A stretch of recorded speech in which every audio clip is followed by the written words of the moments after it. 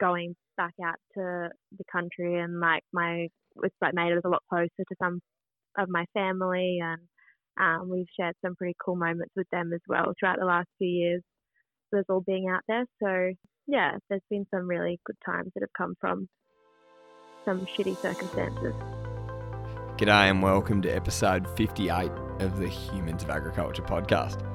I'm your host, Ollie Lalive, and this week we're only a few sleeps away from the Olympics. I hope you guys are excited like I am. The beauty of the short time zone between here and Tokyo means that we can spend plenty of time watching all the action. Before I introduce our next guests, I'd like to thank this episode's sponsor, LAWD, the specialists in agribusiness valuations and transactions. To find out more, you can head to www.lawd.com.au.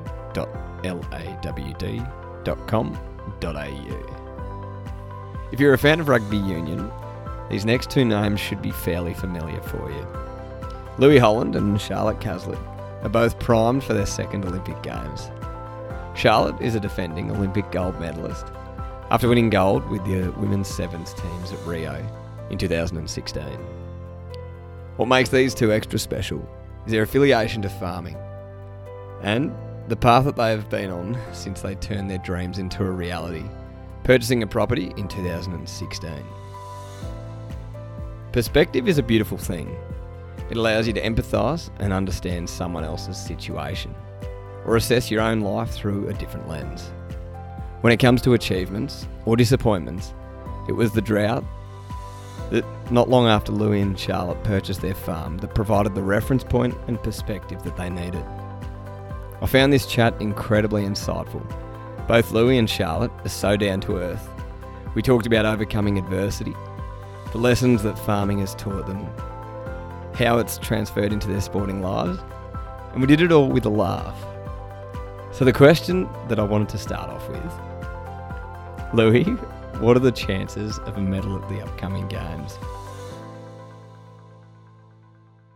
Yeah, I think we'll go pretty well. Like, I think before COVID kicked off, we were fourth in the world, and we played New Zealand in New Zealand, and then we got to play New Zealand and Fiji in Townsville. So we had a good prep. We didn't get a win against them, but there was a few games where we were winning and we should have won. So obviously they're going to be our toughest. We've got New Zealand in our pool, so they'll be our toughest ones. But I think we'll go pretty well. It's just, you just don't know, eh? Like, I think with sevens, anyone can turn up and have a good day. Obviously, there's a good and bad thing about it, but yeah, I think from a preparation point of view, we've been pretty good and lucky, I guess, to play against Fiji and New Zealand, who don't really differ too much, regardless of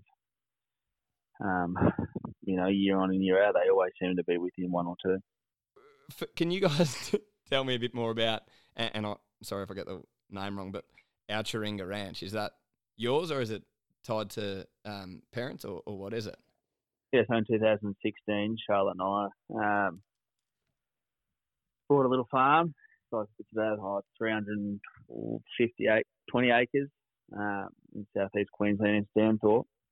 And yeah, her parents were kind of looking at getting a little, I guess, a block to stay on. And then we were kind of looking at trying to buy a farm, so we kind of went in hard with them. And then we just brought them all the heifers and then kind of ticked it along, and just, as always, to kind of slowly build it up. And hopefully pay a few bills along the way. And then kind of once we finished playing, it would kind of be like a side hustle that we'd have. And be kind of like, I guess, the end goal was when we finished playing footy, it wasn't, if we had the farm, we had something to do and we didn't have to, necessarily decide on what we wanted to do after rugby. So yeah, it's just slowly kind of ticked along in the background as we keep playing. It's a question I've got around, I suppose professional athletes, one, because I'm nowhere near it myself, but how much does it play on your mind, thinking about kind of that next stage of life, or is it really just kind of in the moment and focusing on, traveling the world, competing and hopefully winning gold at the Olympics as well? I guess as you're probably in the early stages, it probably doesn't draw on your mind too much. You kind of just, hopefully you're performing, and you kind of just things happen for you, and then I guess as you get a bit older, you kind of start trying to look a little bit more outside of, I guess, sport and how you can use, I guess, probably the financials you make within your sport, but then maybe also as well, like, the world's turning to onto social media and all that as well. So I think looking back, like if you look at a lot of sports stars, they're not saying they weren't successful, but I think now that, people are becoming more online and listening to podcasts and, startup businesses, especially through COVID, you can see people have done little startup business, whether they're clothing companies or just little things that people want. I think it's become more of a focus of professional athletes to try and, get things started while they're still within their sport, in the media and stuff, and, probably double down on what they're doing. And I guess that also takes your mind off it. It's always good to have your mind focused on something else and have a bit of a balance. If you always just drill down and, I guess, focused on one thing, you can become a bit blasé and a bit bored, and lose a bit of perspective within it. So I think for us it was good at the start, and then obviously coming through the drought, it was probably a bit stressful. I think when we brought in 2016, cattle market was relatively high, and then going into the drought, and us being in Sydney, I'd fly up to Queensland once a week, once a fortnight at the very last, to try and feed cattle, and then it was kind of a race against time to get rain, and then we didn't get rain, and the dam water was drying up, and then trying to sink a bore and, missing holes, and then end up getting water. And then I guess you look at it now kind of coming out the other side. So, I think for us it's been a big learning curve, not just, I guess, on farm, off farm, but also like our own mental state, how we probably look at the world and, look at certain situations within our own sporting organisation, and whether it's disappointment or achievements or something like that. We've always got a reference point, I guess, when you look back and, you can experience some hard times, or, you've watched other people experience some hard times, and, you have to be grateful for what you've got, I guess. I want to ask you, I'll ask Charlotte some questions. Hi, I'm Pia, horticulture and sugar analyst at Rabobank, and I'm here to share our latest insights on Australia's vegetable market. Did you know in 2023, Australia produced over $5.8 billion worth of vegetables, though only 4.3% of this was exported? Like many other countries, the Australian vegetable industry relies mostly on its domestic market. In fact, only 7% of global vegetables produced are traded between countries. But we are starting to see that trend change. Global trade is growing at a faster rate than production, and countries with low-cost production are seeing the highest growth rates. You can learn more about trends in the vegetable market on our latest Rabo Research Australia podcast, Mapping World Vegetable Trade, or reach out to me via the Rabobank Australia social media channels to learn more. Questions in a second, but on that, and I suppose, the piece around perspective, looking at the peaks and troughs of the drought and the emotions that go with it, and then also probably more recently for you, Louis, with that hamstring injury, kind of only a month or 2 months out from the Olympics. Has it changed your perspective of how you look at things in terms of what you can and can't control? Yeah, I think I was always pretty good at, dealing with those things. But even more so, I guess, when you do have a bit of, I guess, a life lesson, I think, for us going through the drought, we kind of had, sport to back us up. And you could kind of call that like your off-farm income. So we were lucky, but then I guess when you look at, people that were on farm that didn't have an off-farm because they had to stay on farm, and you kind of got to gauge, just how much stress they were under. And, you always kind of, you're in a stressful position, but you're always kind of like grateful for the position that you're in. And then I think the way I look at sport, I guess the way I look at life is like things happen for a reason, and for one point in time, you don't really know why, whether it's good or bad. Sometimes, more likely the bad times, you don't understand why those things happen, but you know, tough times never last. So I guess that's my mentality. Like, you may as well go down swinging and not try at all. So, I think reflecting back on the hamstring, I was pretty confident because I'd actually done a few before, so I kind of knew that this one wasn't too bad. That gave me a bit of confidence, but in a sense as well, I was kind of, well, if it wasn't meant to be, it wasn't meant to be. And I guess the older you get, the more that kind of fits well with you, I guess. Things don't always happen the way you want it to be, and it's like, yeah, it might be bad, but it might open up another opportunity for you, or it might make your mind wander somewhere else and come up with something different. So I think all of that kind of stacked up on top of each other with the drought and then into COVID as well. Like, I think we got double drought, and a lot of people did, where, we got through the drought and we're kind of behind on our breeding program because we gave our cows a rest, and then COVID hit us, and then we ended up getting, going down to 40% of our pay for a good 12 months. So it was kind of like back to back.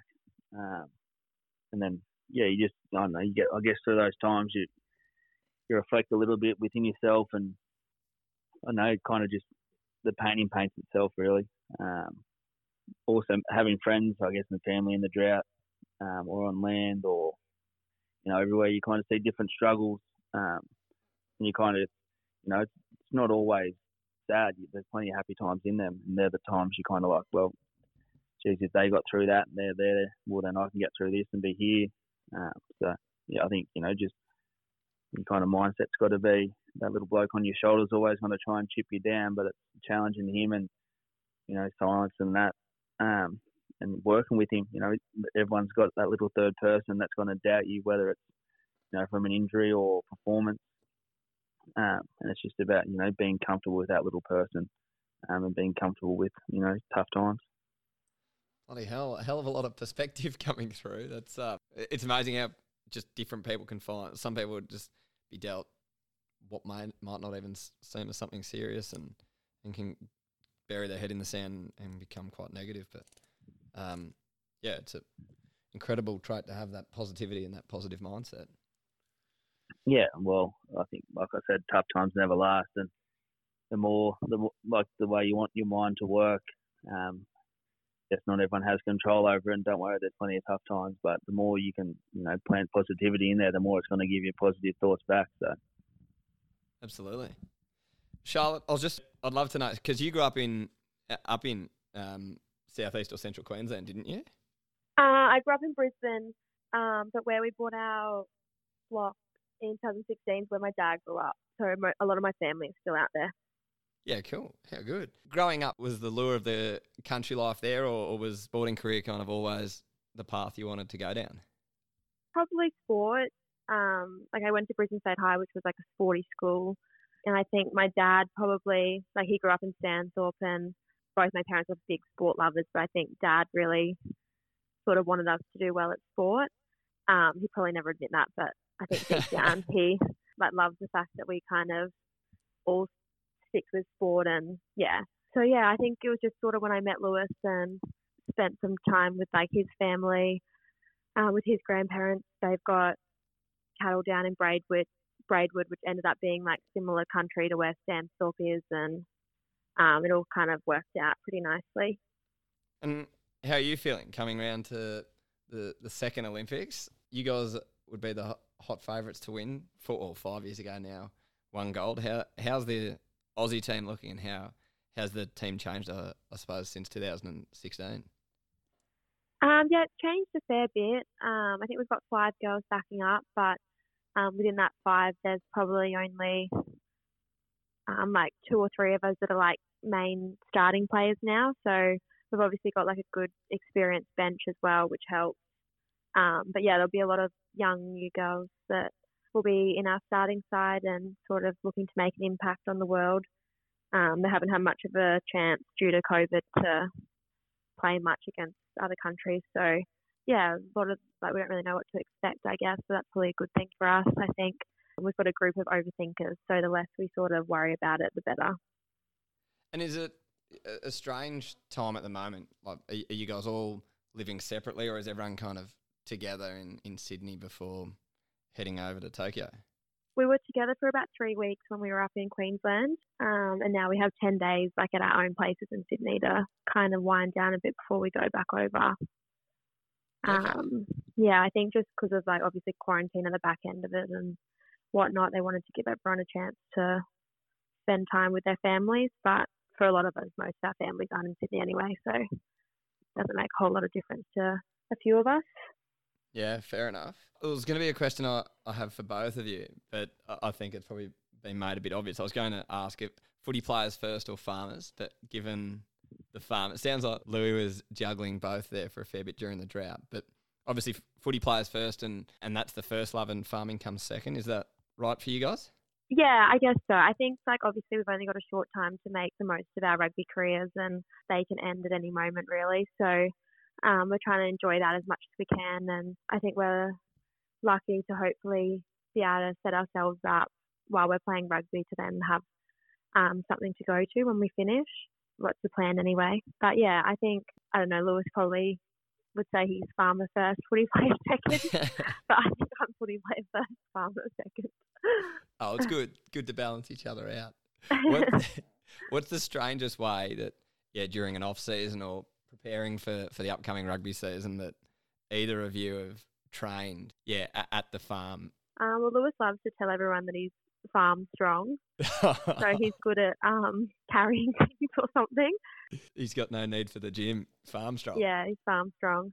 But he made me and a couple of my teammates do a lot of fencing when we were away with COVID. We got to spend a fair bit of time up there, and I think they came out to have a fun weekend with us and fencing. And they all kind of hated it by the end of it, but I think they were pretty proud that they've got a fence to say that they achieved and did, which is cool for them. But I don't know, sometimes he makes me dig holes. That's quite challenging. Lewis usually gets to go on drive the equipment, and I'm just doing the shit jobs. Just has to be done right, does it? Yeah. Well, that's what he says. Usually we stuff it up, so he's got to do it twice if he doesn't let go of some control. What is it about the farm that has given you, I suppose, satisfaction with your full-time job of playing rugby? Is there something that has really set about drawing perspective, or something you've learnt from other people in those rural communities? I think the resilience and the ability, not only within the people in rural communities but the country within itself, the ability that it can bounce back from floods, bushfires, drought. You just see how our country can just adapt so quickly, and it's so resilient to come good once that rain comes or whatever else. And then just the way the people and the kids are always smiling and having a good time throughout some pretty terrible moments. They kind of work together and come together and get through it as one. And I think going back to rugby, you can kind of see the parallels between the two with the community aspect and the teamwork and helping each other through some tough times. So yeah, I think, and then for me personally, I guess going back out to the country and it's made us a lot closer to some of my family, and we've shared some pretty cool moments with them as well throughout the last few years. There's all being out there. So there's been some really good times that have come from some shitty circumstances. Yeah, I bet. It's nearly being able to not quite hit pause, but that time that you probably wouldn't have got otherwise, where you guys would have been travelling the world, that you got to be somewhere definitely. Where you otherwise wouldn't have been. Yeah. Question around our Taringa Ranch is that, what does the name mean and how did it come up? Is it a throwaway line to something over in America, or what's the story behind that? Well, I just call it ranch because I don't know. I like the American style, kind of like country music, and I don't know. I think ranch is cool. Obviously, here they call them stations. So I just kind of mixed it up. And then our Taringa, I was just doing some like random Googling one day, and I typed it in, it was like an Aboriginal meaning, and it was like, it referred to like dreaming and dream time. So it was always a dream for mine to be, when I grew up, I wanted to be like a jackaroo and go work in the bush, because that's what my family did. That's what my uncles did, and they were kind of like my inspiration growing up. And then I started playing footy and obviously went down a different road. So, I'd always wanted to own a farm. And then once I met Charlotte, we kind of, agreed to buy one out there. And then I was just doing on the Google machine there and just typing in different words, trying to come up with something. And then, that's where it ended up, our Taringa. It's a ripper. And in terms of Speckle Park cattle, you've got the commercial and stud herd. Well, what was the reason behind the Speckle Park? Actually, my grandparents first bought Speckle Park bulls at the first Speckle Park bull sale in Australia. And they kind of, back in the day when you used to read the land, I dare say there would have been a little like a notice there for the first sale that, I'm not sure where it was, whether it was Wattle Grove or somewhere around there. This was about 12 years ago or something, I think. And they always had black Angus commercial cattle, and then they just had Speckle Park bulls. So I kind of just followed suit and did a bit more research on them, and just worked out. I guess they were a bit slow. Well, not slow, but they're kind of just coming into sight now in regards to like, I guess, your yield weights and stuff like that, and they're starting to see good results out of the processing side of breeding. So it was kind of just follow suit with my grandparents, but then also I guess the positivities with like the yield side of them. They're a bit of a hardier cow, high marbling, and there was a bit of data to back it up. So just stayed down that track, and then we've only got a couple of commercial stud cows at the moment that are actually going to get flushed. Then we've got some frozen embryos and stuff that are on ice at the moment, and then hopefully within the next 12 months we have a bit of an ET program going, and that was kind of always something that I wanted to do, but hard to do when you're not there full time, I guess. So now that I'm getting a bit older, I could probably look down that path and try and get that started, get it cranked up and see what animals I guess I can create there. The two of them are certainly juggling a fair bit. We know that was a shorter episode today. It's not quite our usual format, and a couple of questions we didn't ask, which we'd love to have. So we might have to circle back to both of them once they're back on home soil. We'd love your feedback on the shorter form version of the episodes. Is it something you want more of? Would you like, these condensed versions down into bite-sized chunks? You can get in touch with me at ollie@humansofagriculture.com or flick us a message on Instagram or Facebook. Good luck to both Charlotte and Louis next week in Tokyo. For all of us who are facing a little bit of uncertainty at the moment with the current lockdowns, I hope you're looking after yourself. Stay safe, stay sane. I can't wait to join you again next week. Thanks for your support.